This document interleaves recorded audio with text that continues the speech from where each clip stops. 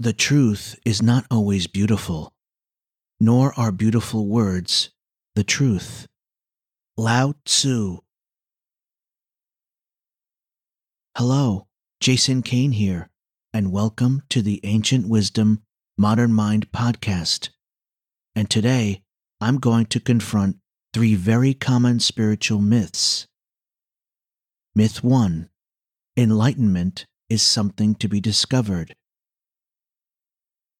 Enlightenment is not a change into something better or more, but a simple recognition of who we truly already are. James Blanchard Cisneros. The idea that the awakened state is something to be found or discovered, almost like there's a psychological formula that needs to be ticked off, or there is a final key that needs to fall into place, and suddenly we will become enlightened, is a common myth. And maybe we fall for this myth because we approach the idea of enlightenment from a scientific or educated perspective. But this is akin to looking at spiritual ideas from the angle of a pop psychologist, where our deep-seated thoughts, emotions, and behaviors have meaning.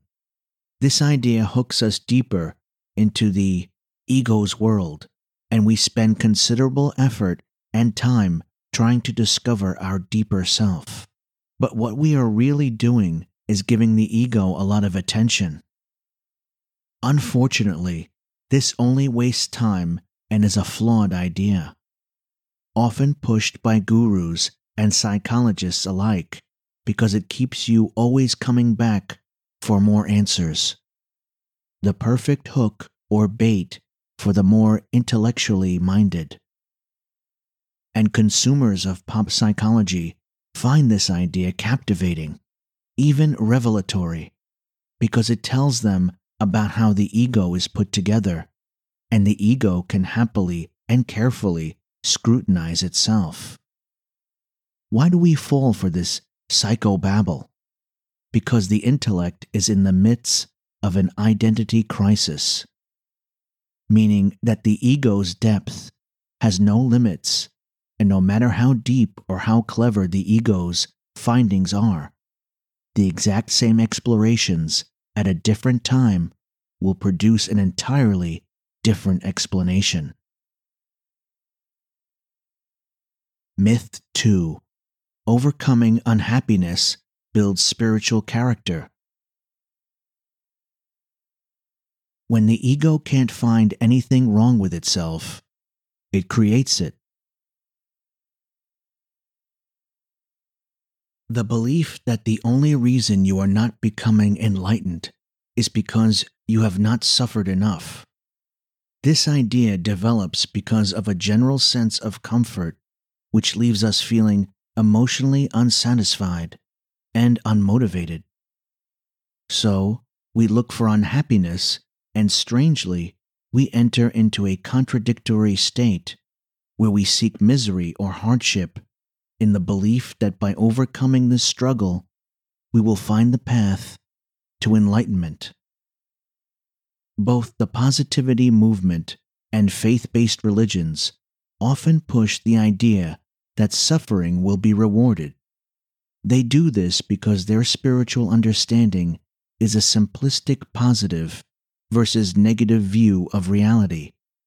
And although this positive versus negative perspective has a real-world, two-dimensional effect, it is not relative to the higher spiritual states of awareness.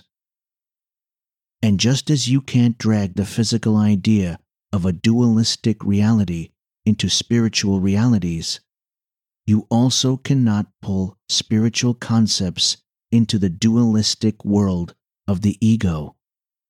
Each is a non-reality to the other, or think of them as different dimensions. They simply don't mingle. And maybe to the ego, this seems contrary to what it sees. But the fact is that in the life of the ego, there is only positive and negative. And if we have a leaning towards negativity, then this idea of suffering also plays into this aspect of the ego. In fact, it can be a badge of honor, which feeds the ego's sense of superiority. And if we really wanted to indulge ourselves with a little pop psychology, this would expose the hidden negativity attached to the positivity movement. And it would suggest that the reason people have a negative personality is really because it's an act of being superior, at least from the ego's perspective. So really, the idea that suffering is in some way a source of spiritual growth, or that it can somehow crack open the ego shell, or that suffering is somehow necessary for your spiritual growth, is really one of those half-truths that floats around spiritual forums. The fact is that to achieve spiritual growth, the ego must willingly work towards surrendering its dominance. And if you have a negative friend, you are only too aware that their behavior only encourages more attention. And as I've already mentioned in a past podcast, suffering and spirituality is a false idea, but I think it's worth repeating again Buddha's famous statement: attachment is the cause of all suffering. Buddha did not say that suffering was the cause of enlightenment. In fact, Buddha's statement implies that the absence of suffering leads to enlightenment.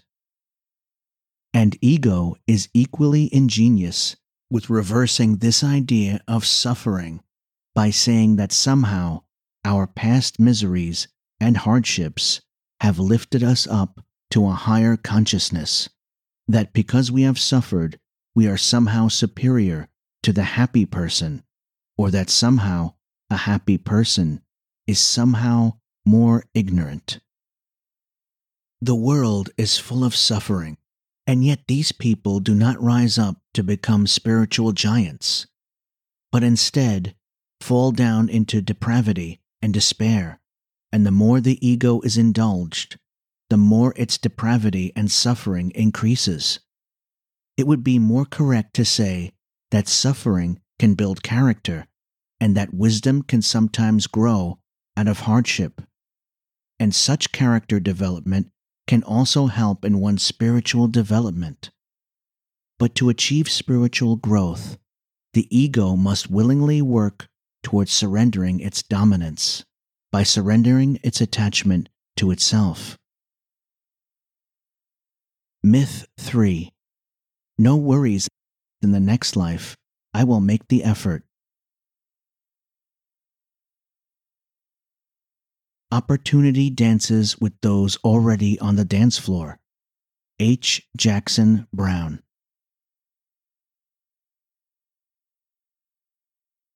The belief in reincarnation and the accumulation of merit is probably one of the biggest stumbling blocks for the student.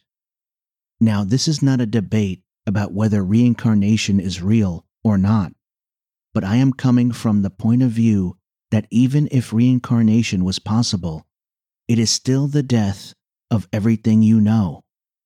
It is the death of self, and so nothing is transferred. No merit, no understanding, no development or progress. It is all lost, and you will have to restart from scratch. Now, imagine if you had to start again.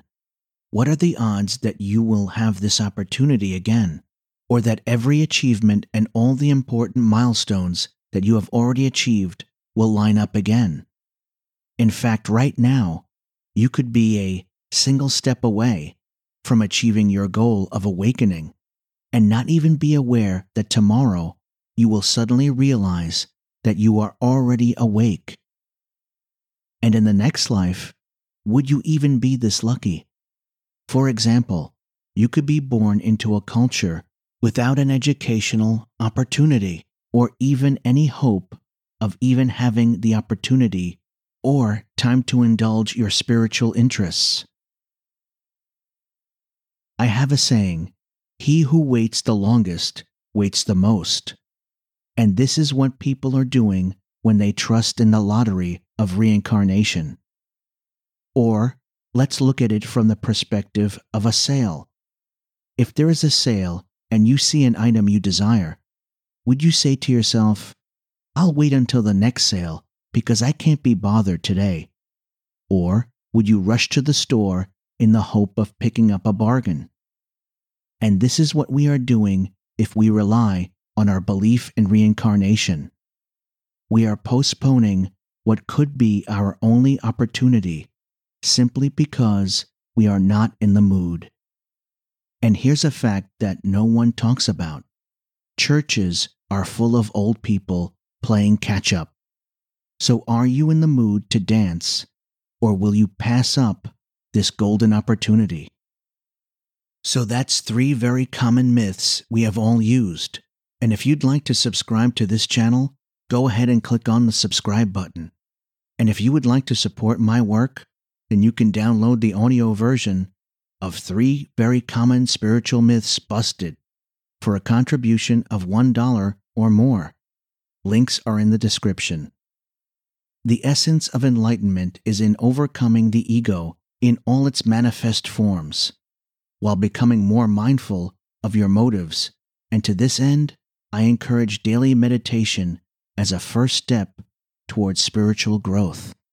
And if you like the content and would like to take your spiritual journey deeper, learn about meditation, or go even deeper with your meditation journey, then I also offer books, instructional podcasts, online meditation, and personal development audios that cover a variety of meditation and metaphysical topics available at Amazon Books, Amazon Music, Kobo, iTunes, Google Play, Spotify, Udemy, and gumroad.com/Jason Kane.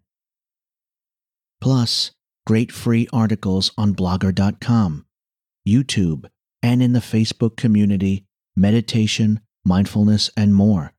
And it would be my privilege to have you join our community and share your own journey and thoughts.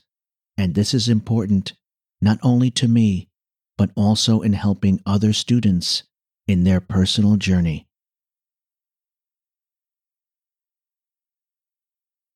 Here's to you and your fulfillment and growth into every tomorrow to come. This podcast was created by Jason Kane. Text copyright by Jason Kane, and production copyright by Jason Kane. All rights reserved.